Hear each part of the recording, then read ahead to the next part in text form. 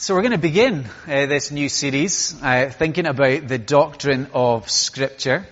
Let me begin with a question for us. Does what I believe about the Bible matter? Does what you believe about the Bible matter?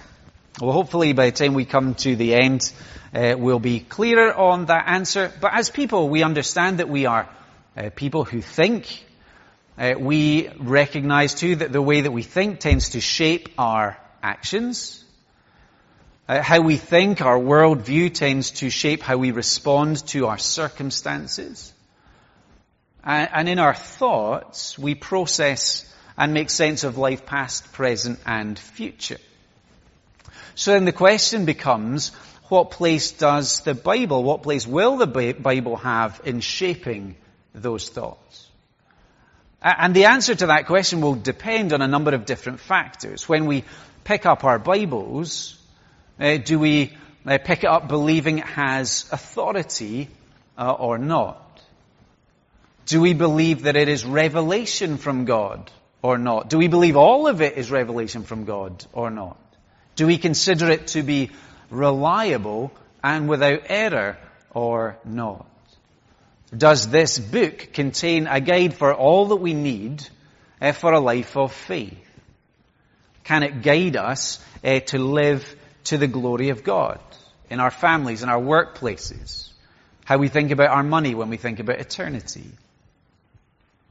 Perhaps to put it another way, and I've been thinking about this a lot this week, imagine if you never had the Bible. You never had a chance to hear its truth. You never had a chance to read it for yourself. How different would your life be? How different would your view of the world and your life be without the Bible informing your thoughts and shaping your worldview? Of course, that's a reality for hundreds of millions of people today.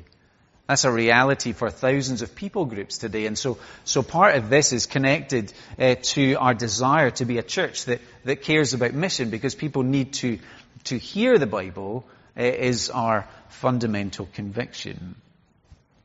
I always liked what Spurgeon used to say, his desire for his church, that if the people of God were cut open, that they would bleed Bible, that we would absorb it, that it would shape our lives. It would help us to respond to circumstances, help us to know how to live. So our plan for this evening is going to be built around those texts that we read at the beginning, sharing the convictions of Peter, who believed that the writers of Scripture were carried along by the Spirit, that the whole Bible was superintended by the Spirit, so there's no error within it.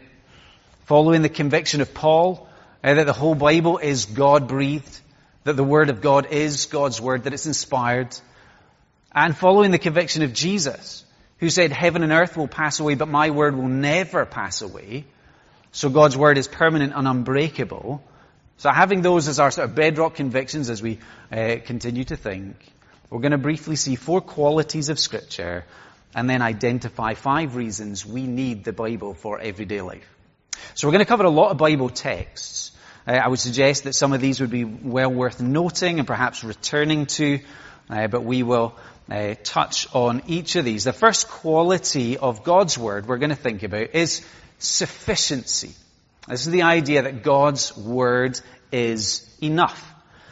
So let's read from the book of Hebrews to see it. All the texts will be up on our screens, but we're in Hebrews 1, verses 1 to 4, and our first text. In the past, God spoke to our ancestors through the prophets at many times and in various ways, but in these last days He has spoken to us by His Son, whom He appointed heir of all things, and through whom also He made the universe. The Son is the radiance of God's glory and the exact representation of His being, sustaining all things by His powerful word. After He had provided purification for sins, He sat down at the right hand of the Majesty in heaven. So He became as much superior to the angels as the name He has inherited is superior to theirs. So the book of Hebrews begins with this contrast.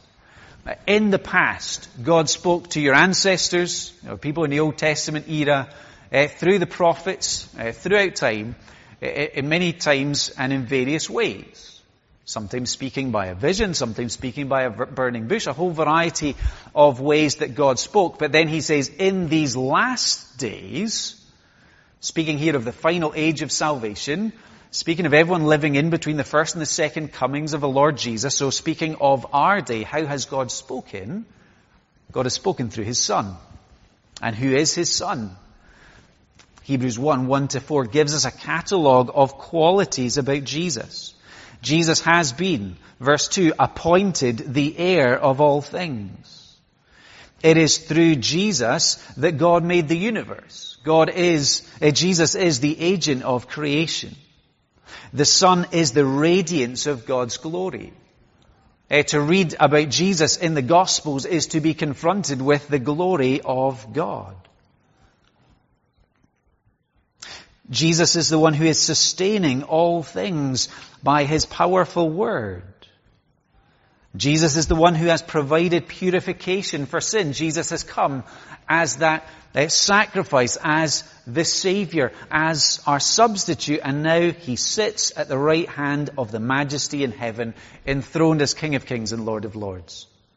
And he is superior to the angels, he's superior to Moses, he is better than anyone and anything, as the book of Hebrews makes plain. And the conclusion there, when we think about Jesus being superior, the point is that Jesus is, for us, the final agent from God in terms of revelation and redemption. God has spoken through Jesus. No further word needs to be said. God has saved through Jesus. No further salvation need be expected. So the big idea here is that God's Word contains all we need for salvation and godly living. The Bible is sufficient. God's Word is enough. Jesus is the climax of revelation and redemption.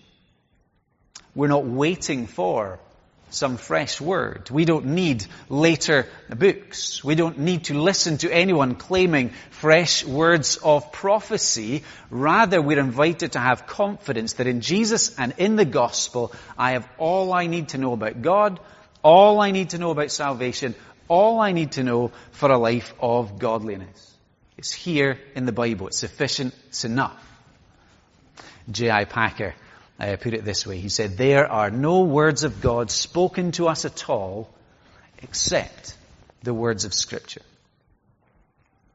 So first plank in the doctrine of the Bible is the sufficiency of Scripture. Second up, clarity. The idea that God's Word is clear. Now this time we're going to go Old Testament. We're going to go to the book of Deuteronomy. Deuteronomy chapter 30.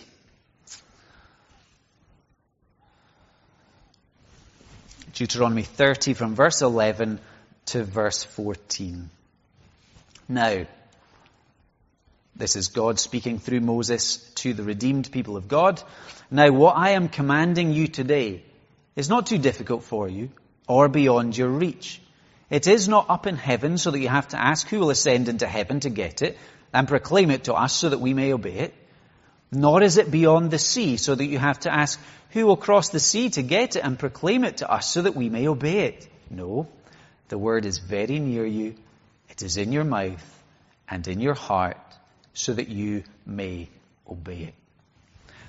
So the big idea that the Bible says about itself is that the central message of the Bible is plainly taught so that it can be understood by all with ears to hear. And especially for us in the era in which we live, the central saving message of Jesus is plainly taught so it can be understood by all who are ready to hear. So this text was spoken by Moses to the redeemed people of God. They've been set free from slavery in Egypt. They've been brought to Mount Sinai. They've entered into covenant relationship with God. And now, as he gives them his command, as there's this covenant renewal going on, his point is that God's word of command is clear. It is not complicated. It is understandable. It is able to be obeyed. God is kind to them He doesn't intend to frustrate them by hiding the truth from them. He's not hidden it up in heaven. He's not hidden it in the depths. No, it's there. It's close by them. And that fits with what Moses said to the people of God, that they were to pass the law on to their children. The central message of the Bible is clear enough for children to understand. For us today, the central saving message of the Bible, that God doesn't save us because of our works, because of our goodness, but saves us by His grace, that's clear. That we don't save ourselves, but that we are saved by the Lord Jesus, who lives a life of perfect obedience in our place, who dies on the cross as a sacrificial substitute to take the penalty for our sin and to give us forgiveness and eternal life. That is clear in the Word of God. The clarity of Scripture says that the essential points of truth that we need to know and believe and do are clearly seen in the Word of God. Now, there are, of course, some qualifiers that we need to consider. As is true with any subject that we look to study, with any person that we want to get to know, there is a level of work and effort involved to get to know that person, that truth, better. So, to say that Scripture is clear doesn't mean that we don't need to study to understand more of God and His Word. And it is also true to say, and Peter said it of Paul's writing, that not all parts of the Bible are equally clear. What is essential is very clear, but not all parts are equally clear. And perhaps two principles beyond having to sort of work hard and try and study. One that requires us to be humble and to be asking the Spirit to help us and to guide us in our thoughts, in our understanding. But also, at a practical level, we want to use what is clear and basic to help understand the complex. Sometimes groups of Christians or churches can go wrong because they pick an obscure text and try and build a whole theology around one passage that's really hard to understand, when there's a lot more basic verses that would help to clarify. So we use the clear help us towards understanding the more complex. But just as was the case for the people in the days of Moses, when we think about our view on the clarity of the Bible, is the Bible clear? It's connected, in a sense, to our view of God's character. Do I believe God is able to speak clearly? Do I believe that God is wise enough to get down to our level to speak so that we can understand the central message of the Bible? Calvin used to talk about God baby talking to us. Is God's Word for all? Or do we think He's made it so complicated that it's just for professionals who go to ETS or somewhere like that?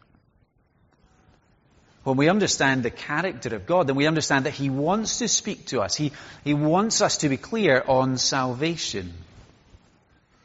Wayne Grudem, I think, puts it well. He says, the Bible is written in such a way that its teachings are able to be understood by all who read it, seeking God's help, there's humility, and being willing to follow it. So that's clarity. The next plank in our thinking about the doctrine of Scripture is the idea of authority. And for here we're going to turn to the book of Acts. Acts chapter 17. Acts chapter 17, which is famous for Paul's sermon in Athens, but we're going before that to what happens in Berea. The idea of authority is the idea that God's Word is final. That God's Word gets the last word in every topic it addresses. So Acts 17, beginning at verse 10. As soon as it was night, the believers sent Paul and Silas away to Berea. On arriving there, they went to the Jewish synagogue. Now the Berean Jews were of more noble character than those in Thessalonica, For they received the message with great eagerness and examined the Scriptures every day to see if what Paul said was true.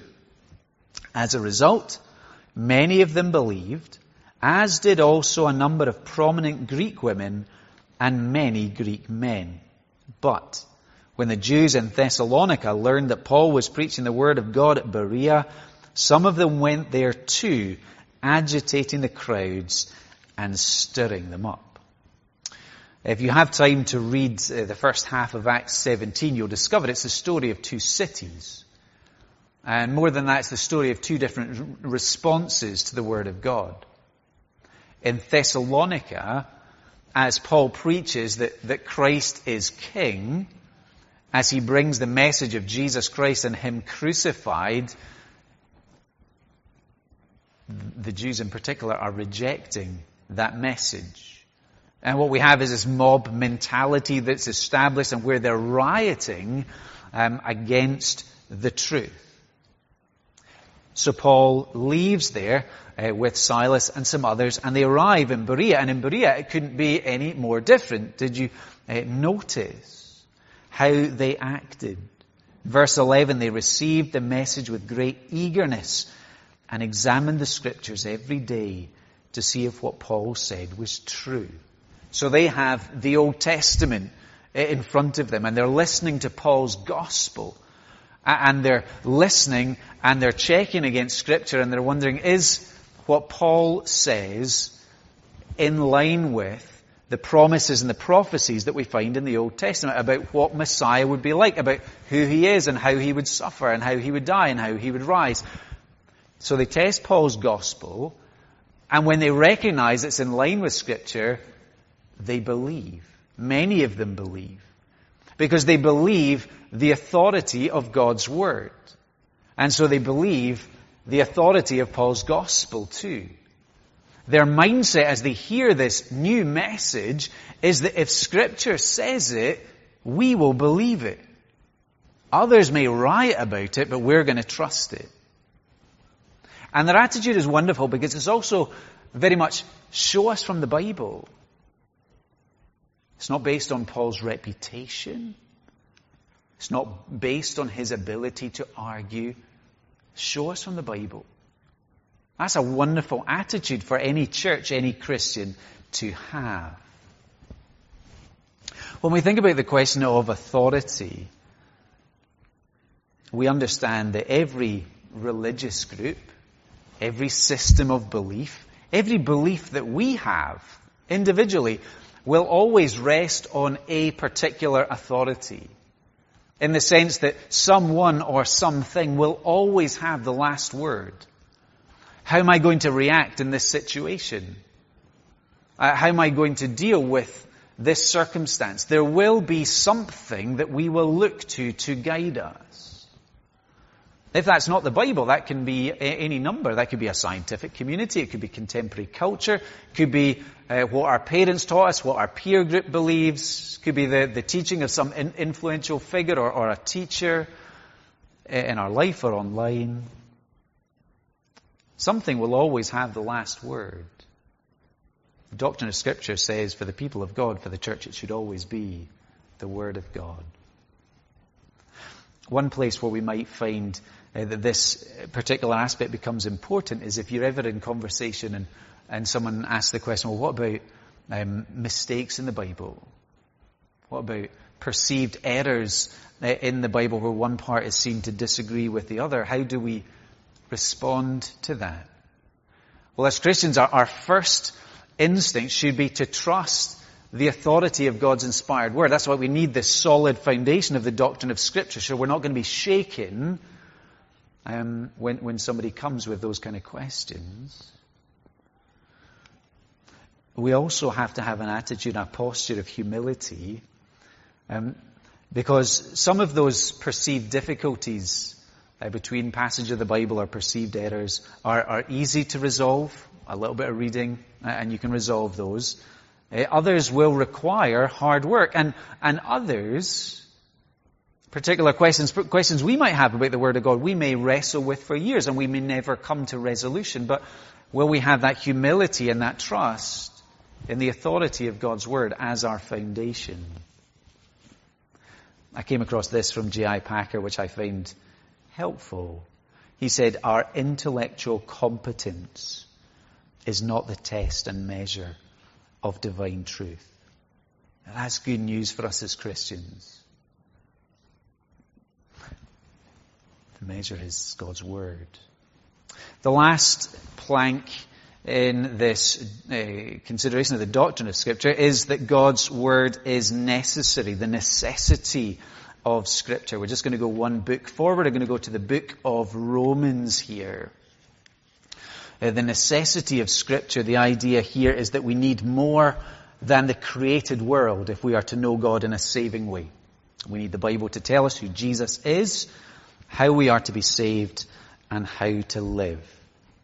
So, Romans chapter 1, verses 16 to 20, where we read, "For I am not ashamed of the gospel, because it is the power of God that brings salvation to everyone who believes, first to the Jew, then to the Gentile. For in the gospel, the righteousness of God is revealed, a righteousness that is by faith from first to last. Just as it is written, the righteous will live by faith. The wrath of God is being revealed from heaven against all the godlessness and wickedness of people who suppress the truth by their wickedness, since what may be known about God is plain to them, because God has made it plain to them.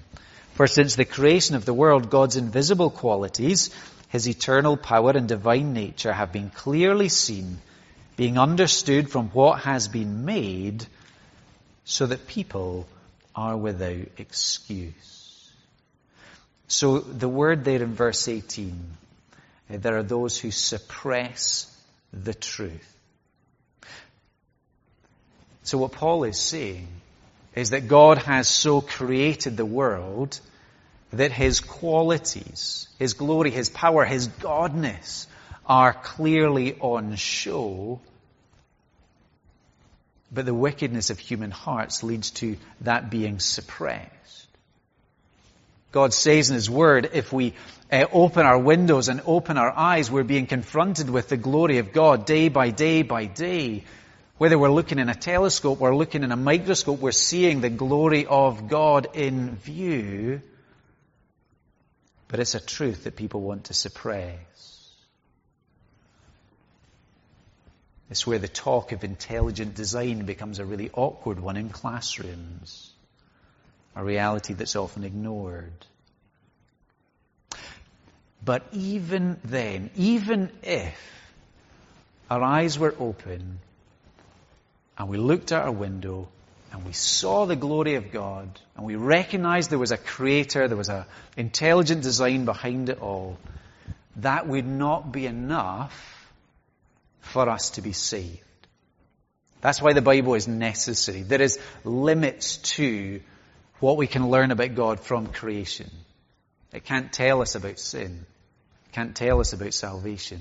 It can't tell us about the person and work of Jesus. It can tell us that there is a God, but we need to know God's Word in order to know salvation. Verse 16 is how God has responded to that need, because He has given us the gospel, the power of God that brings salvation to everyone who believes. That in God's Word and in the word of the gospel, this gift of a righteousness credited to us by faith is made plain. The way of salvation through faith in Jesus is made plain. There was an article just this week by a chap called Brian Tabb, who was saying that Jesus is like a great optician. Because what Jesus did with the disciples, he was focusing on the Emmaus Road, Luke 24, but you can think more widely, as he's helping his disciples with their focus. All the time he's wanting them to see his identity and his saving purpose.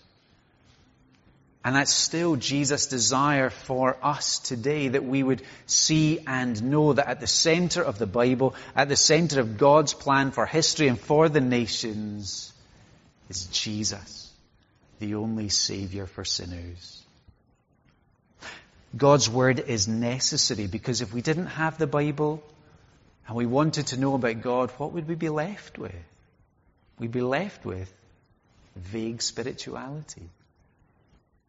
We'd be looking for answers, but we wouldn't find the answers until we find the Word of God. Perhaps we'd be, well, I think God is like this. I hope God will accept me because I'm like this. But we'd have no certainty, no sure knowledge. And so Kevin DeYoung says we need the revelation of God to know God.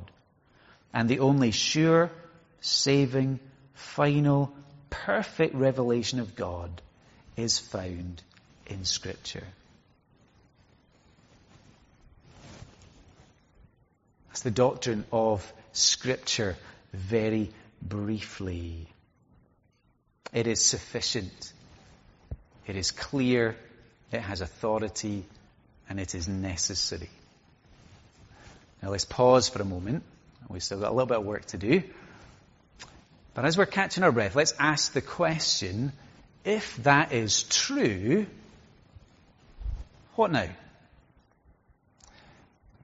If that is true, what does that mean for my attitude to making time to read the Bible? To coming to church and to being under God's Word? If that's true, if it's sufficient and clear and has authority, it's necessary, shouldn't we treasure it as the people of God?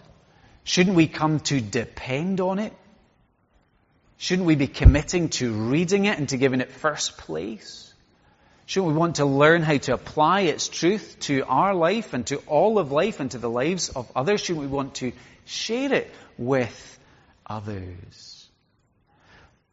The doctrine of Scripture is so valuable because sometimes our view of the Word of God gets fuzzy, gets out of focus. And the doctrine of Scripture is like that lens that reminds us the Bible matters.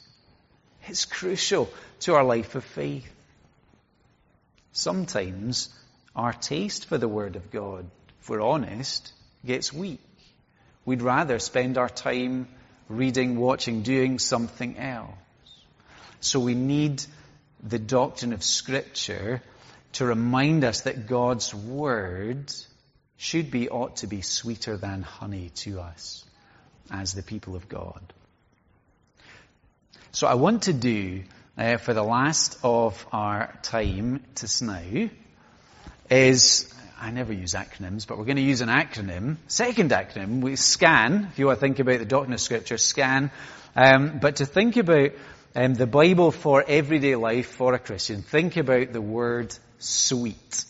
Okay, so 5 sweet truths about the Bible for everyday life. Because Psalm 19 verse 10 says, they are sweeter, God's words are sweeter than honey from the comb. Okay, so our first letter is S, and S stands for sanctify. God's Word sanctifies. God's Word is what makes us holy and clean as we sit under it and allow it to change us. Jesus said, John 17:17, he prayed to his Father, sanctify them by the truth. Your word is truth. So the truths of the Bible are what God uses to make us clean and holy for him. Perhaps an image would be helpful. The image of a doctor. Say you go to a doctor because you've got an infection. Well, the doctor there discovers the infection, diagnoses the infection, gives medicine to cure. What does the Bible do? The Bible, when we allow it, exposes sin and error. It convicts us of where we go wrong. And it shows and enables a new way of life. If we allow it to. It requires the work of the Spirit to shine the light of Scripture, to convict us. It requires the Spirit to give us the power to obey what we read, to say no to sin and yes to righteousness.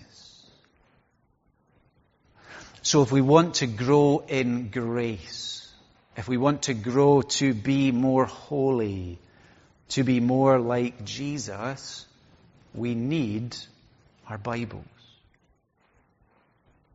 And one of the things that the Bible will always do, if we allow it, it will remind us that God is worthy of worship and God alone and not us. Constantly be recalibrating our thinking. It will constantly be reminding us that we are called to live for God's glory and not our own. And it will constantly be showing us the wonder of God and His love. So our hearts might be changed, so our lives might be changed. So God's Word sanctifies. God's Word also warns. And we have that also in Psalm 19, verse 11. By them, by those words of God, is your servant warned. In keeping them, there is great reward. The Bible is very realistic. It's very realistic about the dangers that God's people face. The danger of the devil, our adversary, the deceiver, the one who prowls around like a roaring lion, seeking whom he may devour. There is also, in the book of Hebrews, the danger of drift. The book of Revelation, the danger of becoming lukewarm in our faith. There's the danger of disobedience. There's the danger of disbelief. And we need the Bible so that we keep hearing those warnings, so that we can check ourselves and see where we need corrected, where we need rebuked. An image perhaps to help us. Think of a parent. Why does a parent give warnings? Well, on our best days, parents give warnings out of love. Don't touch that, it's hot. Don't run on the road, it's busy, you'll get hurt. Why do we correct? Why do we discipline? Again, on our best days, because of love. We have a loving Father in heaven. And He uses the Bible to sound a loving warning for us. To warn us of sin. To warn us of judgment. To warn us of the reality of hell. To show us our need. We have a loving Father who wants to correct us when we go wrong. When we get pulled towards idolatry. When we get pulled into rebellion. To return us onto the right path. So we need our Bibles. So that we are hearing those warnings. To avoid being burned. To enjoy the Father's smile and not the Father's frown. So God's Word warns. But it also encourages us. There's a wonderful text in Romans 15. Romans 15 and verse 4. Where it says, everything that was written in the past was written to teach us, so that through the endurance taught in the Scriptures and the encouragement the Scriptures provide, we might have hope. Scripture encourages us. Scripture gives hope. God's Word calls us to have hope in a God who will not disappoint. As people, we're always looking for hope. In just a few weeks' time, we're going to be doing Hope Explored, inviting family and friends to think about hope, meaning, and purpose that's found in Jesus. So God's Word encourages us by pointing us to the hope that we have in Jesus. So here perhaps the image is that of a coach. I think in the world of sports. Those words that keep you going when you'd rather quit. Words that help you persevere and that renew motivation.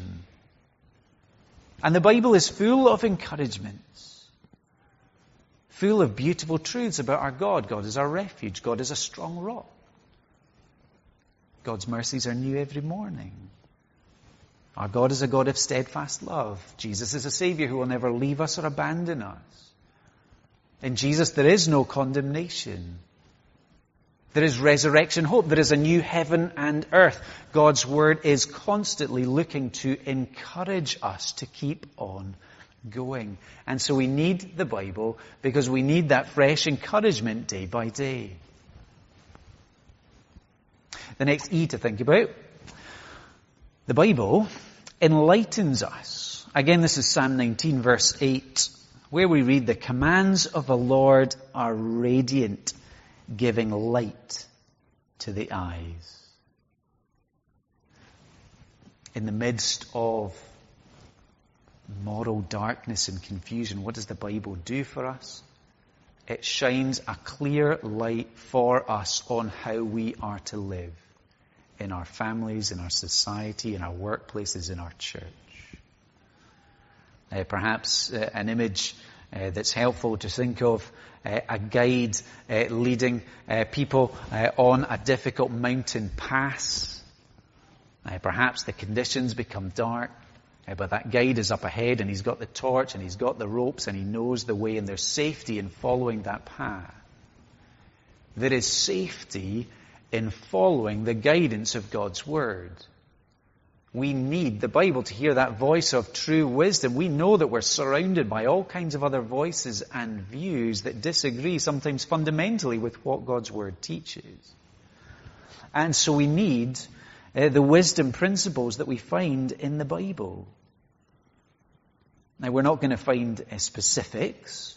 And sometimes we can go wrong because we come with very specific questions. Should I take this job? Should I move to this place? Should I marry this person? That's not what the Bible is concerned with in the first instance. It's principles for how to live a holy life, how to live for the glory of God day by day. And there are wisdom principles to enlighten us that we need to be listening to. And then the last thing, God's Word does many things more than this, but here's the last thing for everyday life. God's Word teaches us. Psalm 119, that great love song to the Bible, verse 68, you are good, and what you do is good. Teach me your decrees. The Bible teaches us, the Bible trains us to come with an open heart, to come with a willing heart, to come ready to listen to God speaking by His Spirit through the Word. It means the Spirit is able to teach us. The Spirit is able to transform us. God's Word is like a teacher who brings old and new truths to life for us. And so we are called to treasure the Bible, recognizing that there's always so much more for us to discover. Our God is infinite and eternal, so we're never done understanding the character of God, the nature of God, the promises of God. We'll never grow tired of discovering the wonder of the gospel. We're always going to need to hear about fighting against sin, about pursuing holiness, about living for future hope. And so God's Word teaches us. So it sanctifies us. It warns us. It encourages us. It enlightens us. And it teaches us.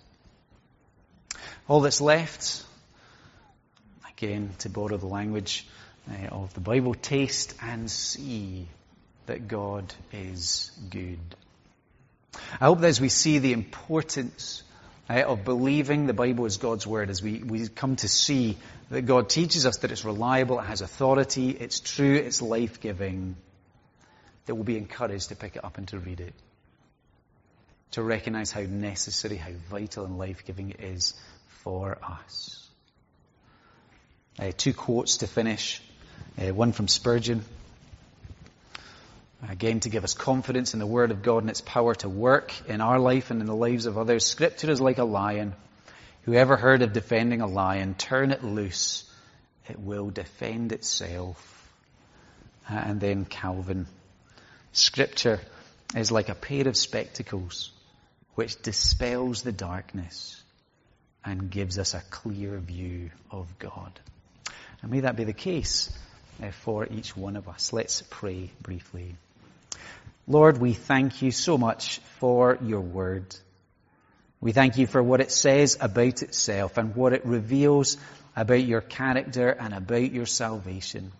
Lord, we pray that you would give us an increasing desire to be people shaped by your word. Give us time to spend with you. Give us that discipline to make the time.